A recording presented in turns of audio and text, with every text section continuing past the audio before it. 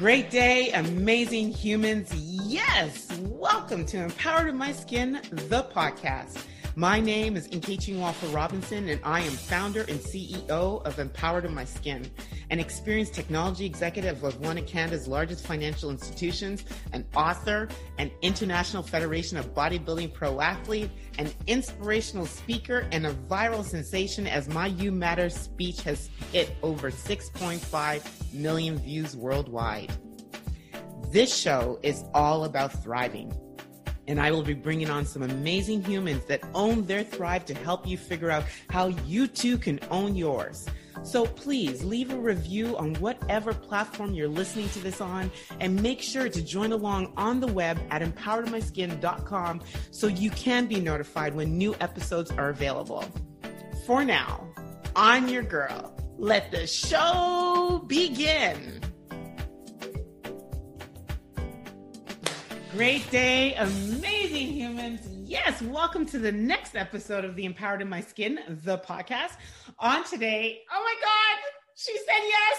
She's an amazing guest. She's a millennial money expert, accredited financial counselor, a speaker, award-winning personal finance blogger, and host of the Mo Money podcast.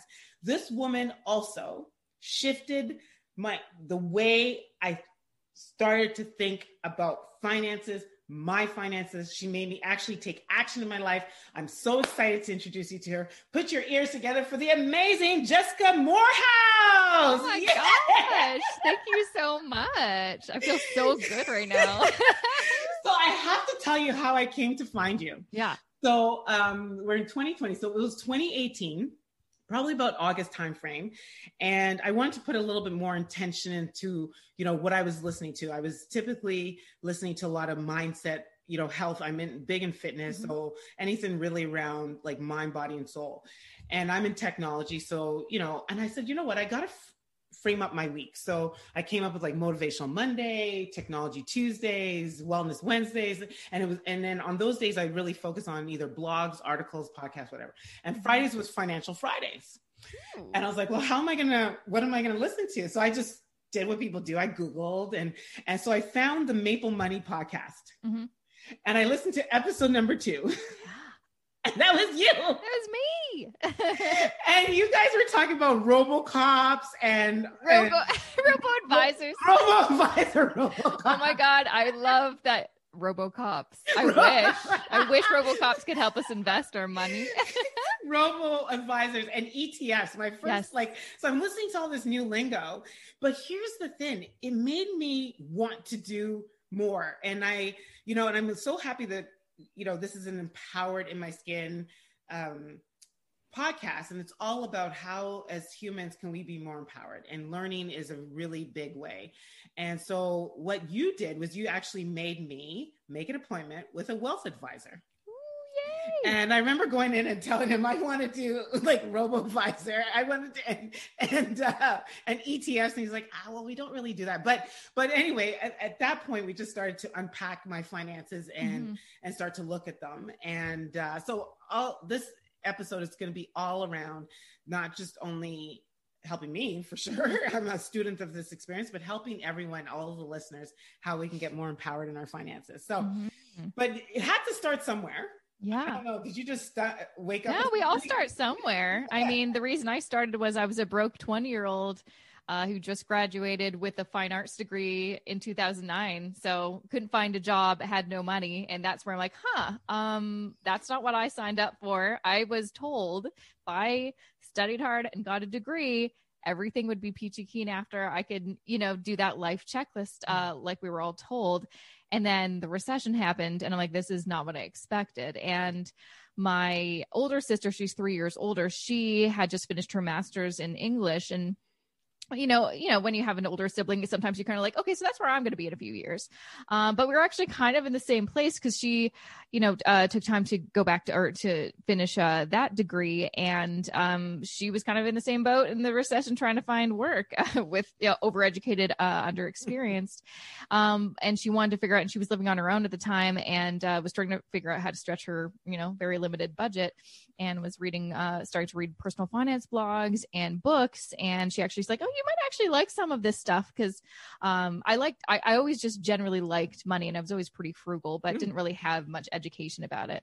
And so I started reading blogs and just got absolutely hooked. I'm like, I didn't realize this was a thing people talked about, like, especially some of the blogs back then. There's still lots that do it now, that would literally show you, this is how much I make, this is how much I spend, this is my net worth. Like, I'm like, you're showing your amounts. Like, no one talks about that. That's incredible. Right. I mean, I've never been brave enough to ever show my numbers, but also I didn't want to do that. I'm like, I don't want people finding out where I live. And, you know, it was a bit scary, you know, but it was so helpful to read other people's financial situations, because it gave me a better perspective on where should I be at, or what should I be thinking about. And so that inspired me to start my own blog. And then, I mean, long story short, I just kept on educating myself and really pursuing this as a career, and eventually figured out a way to somehow make a full-time income. Now I run my own business that's all about financial literacy and helping people with money, which apparently is my purpose in life, because that's kind of what it feels. I've been searching for, like, what am I supposed to do on this planet? I'm like, I think this is it. Oddly enough, never thought this would be where I'd be, but here we are. You're very natural at it. And, you know,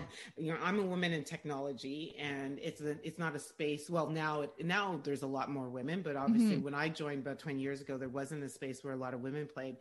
I don't know. What is the makeup of women in finance? I know as women, we don't talk about finances very well. Yeah. Well, I'd say, like, in terms of like the financial industry, it is still very male dominated. It is getting better. Like, when I started my blog, which is almost 10 years ago, it was pretty much just male voices. I always gravitated towards the female voices. There weren't a lot. And it's grown so much. Thank goodness. There's more. Like, I couldn't tell you one personal finance author who was a woman 10 years ago. Maybe Sue Zorman, that's about it. Or Gail Vaz-Oxley, that's it. Everyone was male, and you need different perspectives and different voices, you know, and it's a lot different now, thank goodness, but we still have a way further way to go, especially in certain niches, like investing, still a man's, you know, kind of field, and we need to change that, because a lot of women aren't investing, don't feel confident with that, which I'm sure we'll talk more about throughout this, because it's a big, important topic. But yeah, so in terms of like content creators or in the financial field, there's still not a lot of women. It's still not 50-50. But especially when it's about like people who are tackling their finances, that are personally interested, they don't want to do this as a career, but just want to empower themselves through, you know, personal finance. It's still, I feel like men are just more inclined, and women take a lot more time to actually feel like they should even enter the room, or that they should participate in the conversation. And it's interesting, because I know, so one other way I know about you. So so by the way, I stopped listening to Maple Money. And then after that episode, I started listening to Mo Money podcast. Yay! Yeah. Very different podcast. Love Tom, I know, who's the host of that show. But yeah, we're different people, right? Right. But I think what it was I knew you were in Toronto, and you were a woman, and you were talking about it in a way that it was just fun. You also had, there's a sass to you that I really, really liked. Thank you. And so I started to listen to a lot of your podcasts. And then one day I'm at work, and we have like an internal intranet. So I work at TD. Yeah. And then you're on our connection page. I'm like, oh my God, I listened to me. That's so, I know, you're like, can I not get away from this girl? Like, she's everywhere. And I felt like telling her when I know her, but I didn't know you. Yeah. That's so funny. So anyway, you're in a great space. And I think even Ingrid McIntosh, I've had the pleasure of doing a workshop with her. She talked about, you know, just the investing power of women, and and which is why it's so important for us to really understand it. We have a lot of power, and we're going to have I think by 2030, it's supposed to be in the trillions or something like that. So yeah, I hope so. I might have the numbers wrong, but I thought it was pretty high. So tell me something. And maybe even just the listeners too, COVID-19. So somebody, you know, confident with money, did it bring any fear Oh my right gosh. away? Yeah. I panicked like everybody else. I went to the grocery store and tried to be like, stay calm so no one thinks you're panicking, but we need a bunch of soup and pasta because we have nothing in our house. I literally spent a whole evening, no joke. I still have the spreadsheet on my computer going through every item of food we had in our house and seeing what we needed to get. And same with like toiletries and stuff. Cause yeah, I'm like, this is the apocalypse and we have nothing. And so we couldn't even survive like a week because we're those types of shoppers that we go to the grocery store every few days and get some new things for dinner and stuff. We don't bulk up at Costco and live off of whatever that is for a month. We don't do that. So we were scared. And in terms of the financial situation, also scared. I mean, everyone was, because we'd never experienced anything like this. We've never experienced a pandemic on this scale in our lifetime. And so everyone immediately thinks the worst case scenario, which is like The Walking Dead, basically. And so we're like, okay, so here we are. It also felt familiar, even though I didn't really have much skin in the game in terms of the last market crash, the last recession. I didn't have any money. It was still scary. It was still scary. And I'm like, this is familiar. And I remember it literally gave me flashbacks of being in my 20s and being just broke, and it caused me a lot of fear. I tried not to act on lots of my emotions, but I think I did, of course. I also experienced, very rapidly, I was working with or going to be working with a number of companies on some projects. Everything got shut down. Everything got halted. And so there was a brief moment in like March, April, I had no money coming in and the stock market crashed. And I was just like, well, this is terrible. This is not what I signed up for 2020. Like I thought this was going to be my best year yet. But then I also know just from reading so much and studying so much about how these things work out, even though this feels like, oh, we've never experienced something like this before, it doesn't mean it's not actually happened before. And it doesn't mean that we won't recover. And I think that's the thing. We instantly think that it's just going to get worse and worse and worse and worse. Well, things can't go down forever. Things will recover. And the best thing you can do in times of financial uncertainty or just the world of uncertainty is either just act normal, do nothing, or just keep on doing what you were normally doing before. And that's kind of, especially when it comes to investing, lots of people freaked out, made really poor choices, like pulled out all of their investments and cashed out. They're probably really regretting that because everything rebounded, and you'd probably be way better now than you were before March. So the best thing you could do is sometimes absolutely nothing. So that's, I like that you ended there. So let's just say you are someone who didn't really have great financial habits. And now is a time where, I know that I went in to look at my bank account. What are all of the subscriptions that I can cancel? Just suddenly it was just things that I realized, why am I paying for this? So what type of monthly or weekly daily habits would serve us best in these times? Yeah, definitely. The past several months has been I think a really good wake up call if we want to kind of look at things in a positive light. This has been a good wake up call for lots of people who've been ignoring their finances. I mean, I'm certainly worked with a lot more people that are like, I've never thought about it. And now I'm like, this is the time to do it. I'm like, absolutely. In times of uncertainty, this is the time to actually take action and do something. And so one thing is like, okay, where is our money going? Most people have no idea. They don't track their spending, which I know sounds so boring, but honestly, it's for me talking about empowerment. It empowered me with my money when I started really tracking my spending about 4 years ago and stay with my husband. As before, we always had, I think, an idea of where our money went, but we had no data. We had no facts. And so we were guessing. And when you feel like you don't have clarity, it makes you anxious. It doesn't give you confidence. And so when you do have those numbers, black and white, and every time I work with a new client, one of the first things we do is look at their net worth. It's always a big surprise to them. But then they're like, oh, they're like, oh, that's not as bad as I thought it was. And I'm like, doesn't that feel good? And then you keep on doing that. Things are going to get better every single month. That's going to empower you, make you feel good, and motivate you to keep on going. So going back to kind of your question, what should people do? I definitely look at where's your money going? How can we kind of cut back on things that aren't actually adding value to our life? I think we're very automatic spenders, mindless spenders. So many people have subscriptions to we used to kind of joke about, cable. No one has cable anymore. So I just have Netflix. Well, most people now have Netflix and Crave and HeyU and all these other Amazon Prime. And so that you calculate that's almost more than cable, Right, and so we need to be more intentional with where our money money's going, and we need to make a plan. If there's ever been a time to really take a hard look at what's going on with our money and what do we want to happen with it, this is the time to start really thinking about how do we make a plan to achieve that. And it's interesting because you use the word net worth as you were just explaining that. And one of the things that I learned in 2018, and I should have known, but when I sat down with the wealth advisor, I really thought my net worth, we would have just kind of looked at, my investments. But I mean, we looked at, it wasn't just my investments. It was what cash I had available. It was like my house. And then when he gave me a number, I was like, wow, like I felt actually more, like I felt better. Yeah, you're like, oh, you mean I'm actually richer than I think? Oh, that's great. Not to like coin another bank's, slogan, but it's true. Like everyone's like, oh, I'm not as poor as I thought, or I'm richer than I thought. I'm like, yeah. Because I think a lot of people don't take into account your net worth is all of your assets minus all of your liabilities.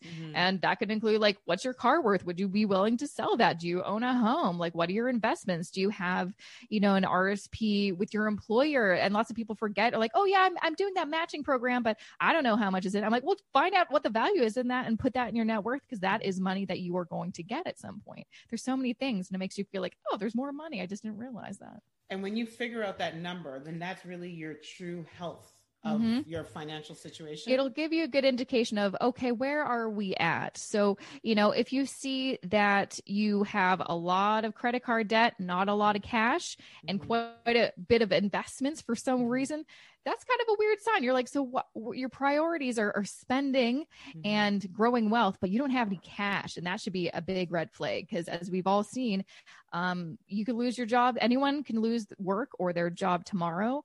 Anyone can have a financial emergency. Because you can plan, but these things happen all the time. You need cash. I've worked with so many individuals where I'm like, you think you're doing okay because you have like $50,000 in your RSP that you're not going to touch for retirement. You have $1,000 in cash. Like that's not going to float you for a couple months if you lose your job. Like we actually, and a lot of people, I think they get some bits and pieces of financial advice from other people like, oh, I should aggressively pay off debt. I'm like, honestly, you shouldn't until you have that emergency fund, until you have more cash. Because if you don't, you're just going to get into more debt and that cycle is going to repeat.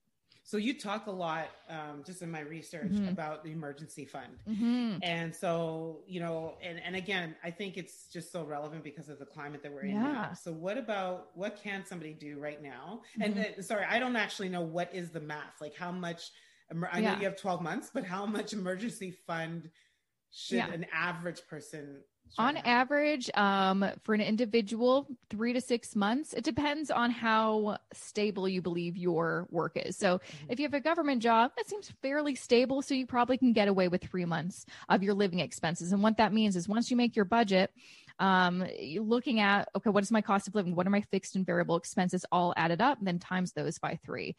If you're like, I work for maybe a public corporation and there have been some layoffs in the past, but I've been kind of safe. Maybe it's safer to do 6 or 9 months. It really depends on what your comfort level is. If you're self-employed, the more money, the merrier. Because if I think this pandemic has really tested a lot of us self-employed people, because whether you have a recession-proof business or not. I found out that I do, which I shouldn't be surprised of, because people need financial help in a financial crisis time. But I was still like, I've never had this business during this kind of situation. So I didn't know.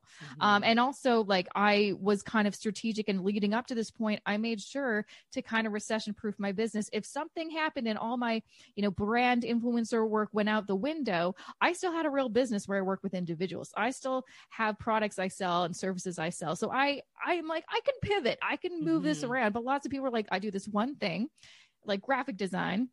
If all that work dries up, well, hopefully you have like 12 months or something that can float you. And another example is I have a friend, her husband works in the arts, as an actor in theater. And of course he's lost all his work until there's a vaccine and people can go back to the theater. And so she's like, this is why it's so important to not just take someone's advice being like, have $1,000 in your emergency fund and you're good. It's like, she needs like 12 months because of her husband, because she now has to pay for all the things and he can't get back to work until things have changed in this world. So it's take that kind of tip as a starting point, 3 to 6 months, but then make the right decision for yourself and your situation. So as you look at your emergency fund, should you maybe try to cancel out, like, for example, when I have to exercise my emergency fund, the car can go, my cable can go, like, should it cover what is left after what can go, or? Right. So basically, if you're in a financial emergency, or let's say like, kind of the biggest one is if you lose your job, typically, you're going to probably not just dip into your emergency fund and keep on living and contributing to your investments. You're going to hit pause on probably some of your investments because we need cash right now. And we don't know when it's safe it only makes sense in my mind to contribute to your investments if you're bringing in new income. So if you're not, then maybe hit pause on those for a little bit. And then take a look at some of your expenses, anything that's not necessary that you can also like hit pause or cancel, but then with the idea that this is temporary, I can resubscribe to this in the future when I am bringing in more money, maybe hit pause on those as well. But pretty much you want to just be like, how can I continue to, have my necessities, but just basically hit pause on the things that aren't necessities until I get back on my feet. And since you quickly mentioned investments, are there what would be any smart investments to just continue to invest in at this time, or even just advice that you could provide on that, or investments that just makes no sense, like stop it, get out? I'd say like the worst thing that I've been seeing, and I got so many messages, especially in the spring when people are panicking and seeing all these headlines being like, this is the best time to buy because everything's on sale. Yes. However, it is never a good idea to just invest your money without an investment plan. And I think that's not talked about enough. People love to talk about what should I invest in, not why or how, because without that groundwork, you're going to make some really bad mistakes. You're going to buy Tesla because that's what people are telling you to, but you don't even understand what it means to buy an individual stock and the risks involved. And you're going to be making some emotional choices that you're going to regret down the road. So really what you need to do right now, if you're not investing, or maybe you are and you don't really know what you're investing in, really like talk to a professional or just educate yourself about creating an investment plan. And really what that starts with is, setting up, what are your goals? So maybe your goal is like, I just want to save for retirement. This is what I want, or invest for retirement rather. I hate save for retirement. I have a friend who's an author, and she's like, I hate when people say save for retirement because people think it means putting cash in savings and you'll never afford retirement. Right. That's for retirement is the way to do it. And so take a look at your goal, and then what's your time horizon? How long do you have to reach your goal? So it could be 30 years until you want to retire. And then you can kind of also take a look at your personal risk tolerance. How much risk can you personally take? Are you okay with? You're like, oh yeah, I'm okay. Let's get me into, a full equity portfolio, or you're like, I want some safety. So I'm going to have a good mixture of bonds and equities, or stocks rather. And then also understand what that means. Basically, the more risk you take on, the higher likelihood you'll get higher returns. If you want safer investments, you're going to be sacrificing returns. That's just how the world works. And then take a look at, okay, what are my options in terms of building a portfolio, a diversified portfolio? So you're investing in lots of different companies, markets, countries, and all that kind of stuff. And then there's what kind of strategy? I know this is like so much, but it is kind of like a checklist of things. And then once you understand that checklist, you're like, oh, that's actually not that difficult. So for me, I'm a passive investor. The other kind of route is active investing. So that would be like, stock trading and or buying actively managed mutual funds. I'm a passive investor, so I do prefer investing in low-cost index ETFs or a portfolio of ETFs. I also do some stock trading, though.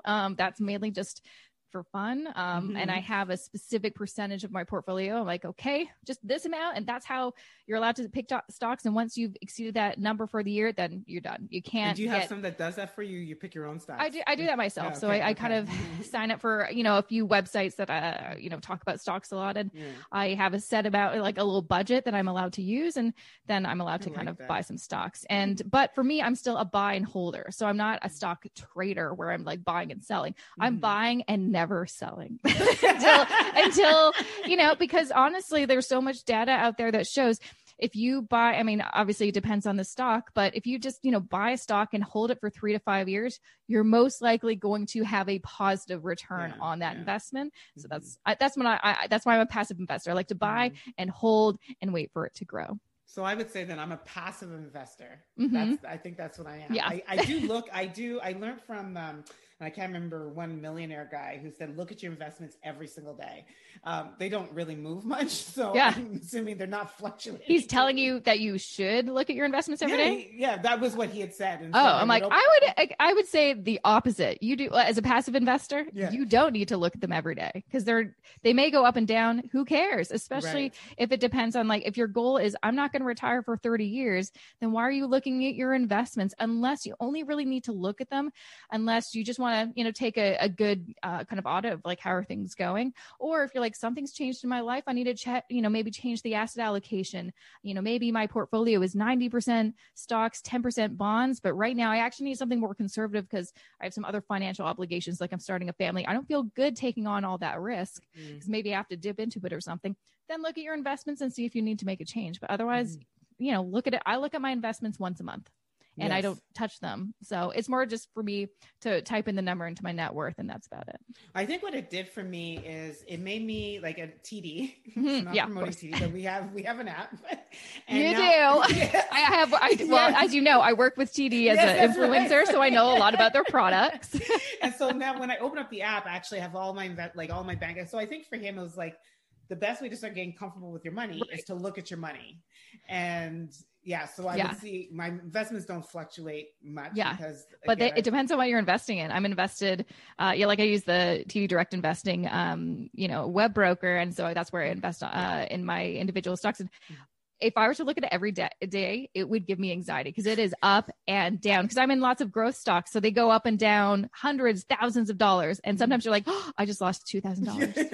So I can't do that. I don't allow myself to look at it every day because it is too much for me. And that's the other component is there's so much emotion when it comes to personal finance, but also investing. And you need to just be like, that's just how it is. We can't ignore it. It just, it is what it is. The best, but don't act on irrational emotions. You got to be logical. So talking about finances and just full transparency. So that decision I'd made back in April, in August of 2018 was really a large part of me becoming a little bit more empowered because it's not just about mind, body, and soul. I think there's also financial empowerment. And I recognized that my husband and I had conflict talking about finances because of my shame of not being confident. So then that would turn into defense mode. As I've become more empowered and knowledgeable, I find there's less, I'm more confident. I'm like, okay, let's go and look at our insurance now. Now we're working with, we're talking about insurance. We're talking about our estate planning. And so it gets comfortable over time. But what is your advice? And I don't know if you work with couples. How do we break some of that stigma? We didn't talk about it as kids. I mean, one way is to see if there's a financial planner that works with couples, because then they can kind of be the moderator. But for me and my husband, we've actually we used to work with a financial planner at a bank, but didn't work out. So now we just do our own thing together. And so what we do, and obviously I'm very comfortable talking about money. He, surprisingly, we've been together 13 years. He still doesn't really like to talk about it. And that is we all have our money issues. It comes from our backgrounds, our childhood, how our parents talked about it or didn't talk about it. I've got my money issues. Everyone does. And so we also need to kind of recognize the different kind of habits or different kind of backgrounds we come from. So for me, and also our different kind of money languages and our desires. So for me, my big desire when it comes to money is security. I'm always chasing security. That is something I get from my mom, and she got it from her dad, who was, my grandpa's Depression era baby, right? And so he was always just, very conservative when it comes to money and stuff like that. My mom also very frugal and very always worked with a budget. And it was because you're chasing security, because we are always afraid I'm never going to have enough. And that's what you're always chasing, is that enough. And so I have a bit of that in myself. My husband's a bit opposite, where similar in terms of he grew up in kind of like a low to middle class family like I did. But instead of being like, oh, just like kind of fearful of money, which is something that I always have to kind of overcome myself, he's the opposite, where he's like, it's only money, so I'm just gonna spend it and just live my life. And so we need to figure out how can we work together, because we're basically two opposites. And it comes down to conversation and openness and non-judgment. So for us, we make it a habit, and we have for the past 4 years, that we have a monthly money meeting, lasts maybe an hour, sometimes less, sometimes more. And that's when we look at our budget spreadsheet. We have a shared Google spreadsheet. We input all of our income numbers, because he's also self-employed, so our business expense numbers and all that kind of stuff. And then our personal spending numbers, and then our joint kind of net worth, because we do it as a family. And then we talk about it. And then we also look at our, some of the goals that we've set. So, we have our individual personal finance goals. So maybe, one of them is like, oh, I want to take this course and save up money for that. And then we also have some together, like maybe we want to buy a new house or something like that. And so we have that conversation. So it's like that dedicated time once a month that we could talk about anything. And then throughout the rest of the month, we actually don't find that we need to talk about money that much. Like we will, if we're like, oh, we're thinking, should we buy this, or should we renovate this, or something like that? But otherwise we have that dedicated time. And I think that kind of is nice, because you're like not always arguing about money throughout the month. You have that dedicated time to talk about what you need to talk about, resolve it, and then you can move forward for the next month. And having that, it does take time to get used to that and to even look forward to it. So give it a year to really make it a habit. Like, well, the idea is to always be doing it, right? Yes. So 12 but months, it will take time. And now he actually looks forward to it. Like he actually looks forward to doing it every month. It actually feels good in my, like, I love the monthly money meeting. You can make it fun, get some wine, have some treats, like make it good. Like it could be a little date night. I actually like that. The other thing that you said that just resonated with me was the money language. I love how you're able to articulate not only yours, but your husband's. I don't know that I could do that with mine. Like we haven't had, and we've been married for 18 years. Yeah. Like, Well, I think it's never too late to have conversations. And again, I think how you have those conversations is not being like, what you're doing is wrong, or I would do things differently. It's really about listening and understanding and giving them that space to talk. What I've realized as a financial counselor, which is largely, it's a financial planner, but also there is that component of kind of counseling and really going a little bit deeper, is the best thing you can do is listen. So if even you just don't say anything, give them that space, just wait. They'll eventually talk. They'll eventually, but I think that's the trick of every therapist. If they just don't say anything, you're eventually going to talk. I love, and I just have to ask one more question before I go to the rapid thrivers. Do you have boundaries? So when you get into these conversations, because I think, again, my mind went to, if I spend something over the course of the month, I don't necessarily want to be challenged, especially since it's already been spent. So do you have boundaries as it relates to your monthly meeting? Yeah. So that's also, it's a good thing to bring up, like the different ways you can manage your money together. So for us, we don't have kids. And so it makes it a bit easier. We kind of do everything separately. We have a few joint accounts, a joint savings account for like travel. We have another joint savings account for saving up money to pay for our yearly, bills like home insurance, car insurance, property taxes, saving up money throughout the year. So we have the money when the bill comes due. And then a joint checking account for groceries or joint bills. And I think also, a joint credit card, because sometimes we put those, going to the groceries, put on our joint credit card. That's pretty much it. Everything else we have is separate. So I've got my own, savings accounts, checking accounts, investments, same with him. And so really the decisions are really about joint bills, joint expenses. Then when it comes to you spent, this amount of money on what, we've gotten to a good place where we're keeping each other accountable, because we show each other our numbers, but it's not about blaming or like, why did you spend your money on that? Because it's like, well, as long as you are, and we also, have a system where we automatically invest and save and stuff like that. It's like, as long as you're like on budget in terms of the budget we've created, I don't really give a crap what you spend your money on. It's your money. If I want to spend my money on like hoodies because it's cozy and I want to buy a bunch of hoodies, and I'm going to do that. And same with him. Sometimes he likes to buy I don't know, new gear cause he works in music. So he loves to buy stuff like that. I'm like, it doesn't matter. As long as we continue to reach our goals, do what we have to do in our budget, it actually doesn't matter, which gives us, I know. So we don't really fight too much about like, what do you spend your money on? You spent $200 at Sephora. I'm like, yeah, I did. I don't know about who's listening, but I'm pretty sure you're like sitting there and I'm like, I can get to an empowered self as it relates to finances. You've given some amazing tips and I'm excited about them. Okay. Like, I have to implement some of this myself. And so thank you. Thank you. I said, I'm a student of this experience and I'm learning. So quick rapid thrivers. So when you think about, and I don't know who it's going to be, but when you think about someone who inspires you, who comes to mind? I usually say this answer and I think my mom would be very happy, but it's my mom. I mean, especially as I've gotten older and then I get to really understand what she was able to accomplish. She got married at 20 and my dad was 21. They had 3 kids in their 20s, which I don't understand at all. Like, I'm in my 30s. I'm like, how did you do that? And they had no money. I mean, and she literally is the reason they're doing okay financially. Like he made the money, but she made sure no matter what, there's times where he was laid off from work. There's all these things that happened. And she really did, make sure everyone was okay. We never felt like we lacked for anything. And I'm like, I'm so inspired by that. I want to kind of take what she's taught me and kind of share it with the world. So I'd say my mom. You're doing a great job. Let me tell you. So your mom is proud. I love it. Thanks. So what is a daily activity that helps you with your thrive? A daily activity.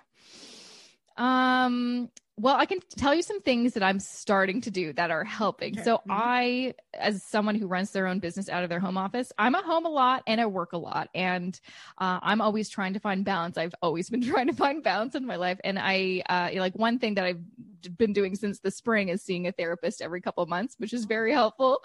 But also being more mindful and present, which is something I always work at. So trying to do the meditation, trying to do something for me like a workout or yoga, trying to be more present. And that, I think one thing I've been talking a lot more about is I think if you're like personal finance or budgeting, that does not sound fun. Think of it as a form of self-care. So if you're doing other forms of self-care, this is a great way to also, put in your toolbox, taking care of your finances. That's another way to take care of yourself. I like that. Financial self-care. I never thought about that before. Yeah. Oh my gosh.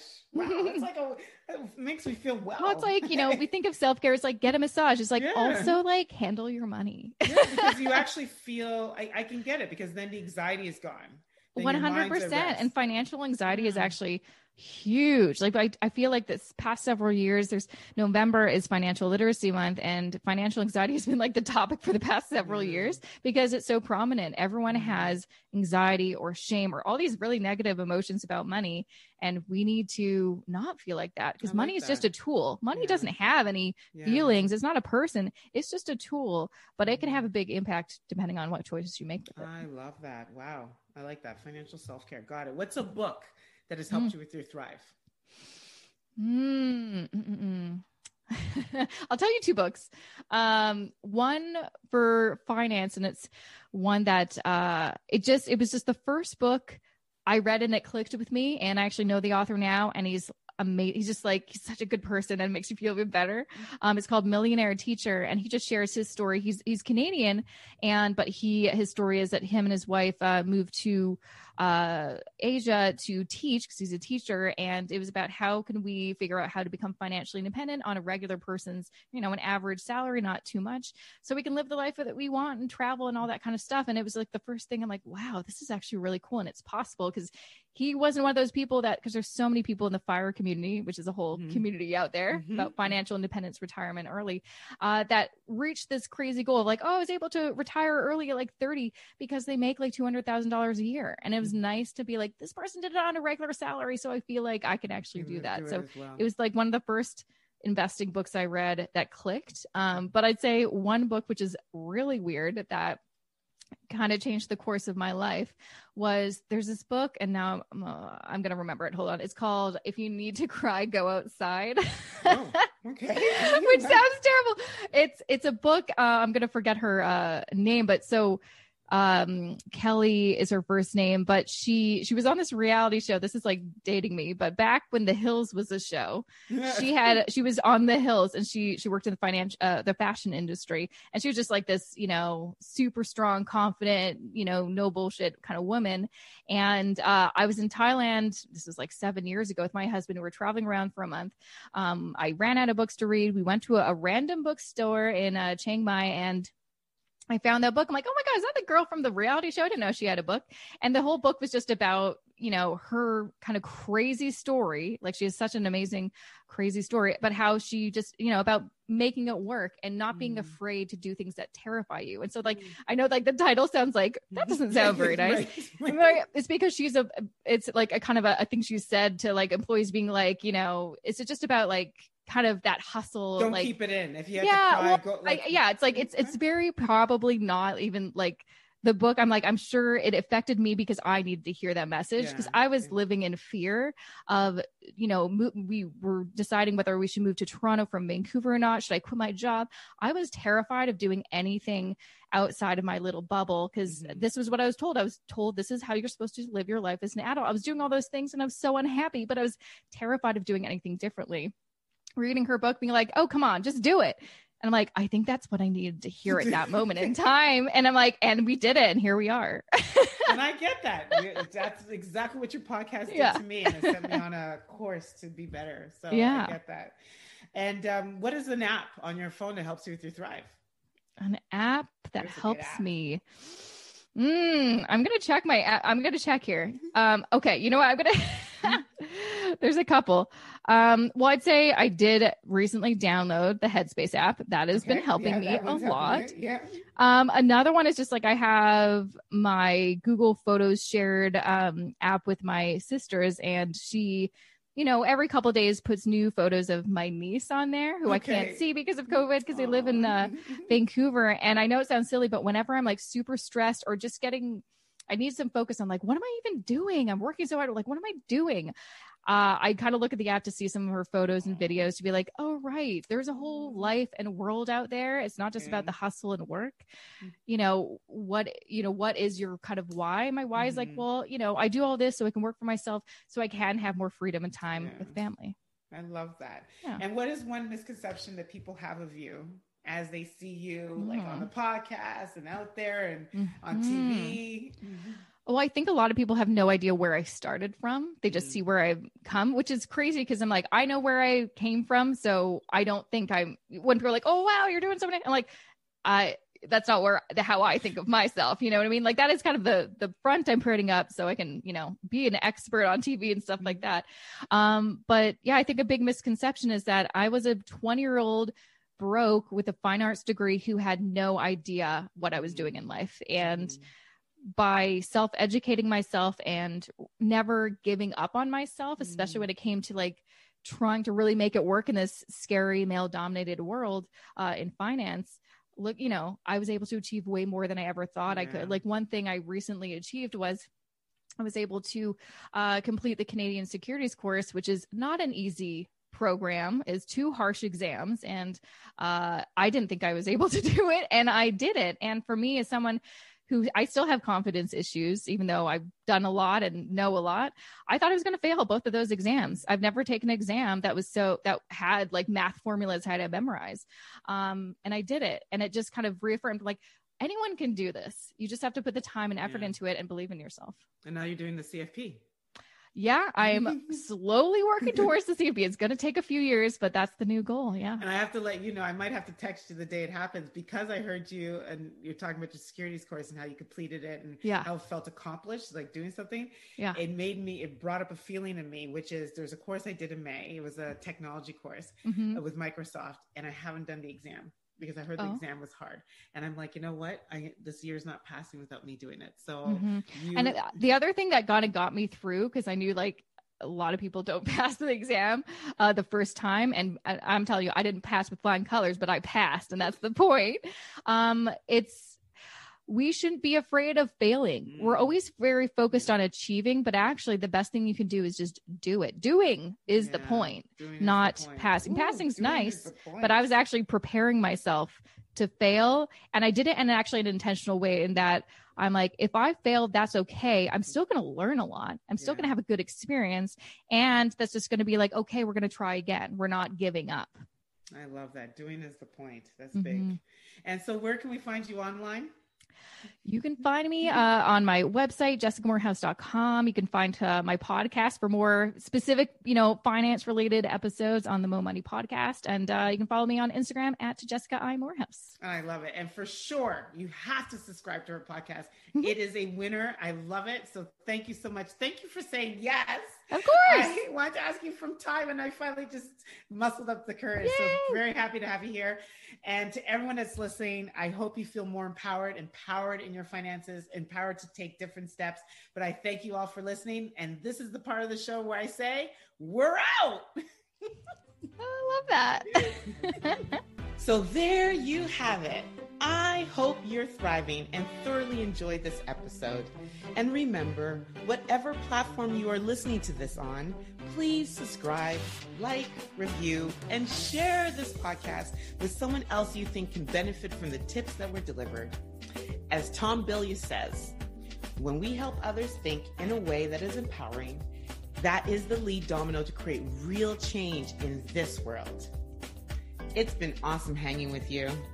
I'm your girl, and I'm out.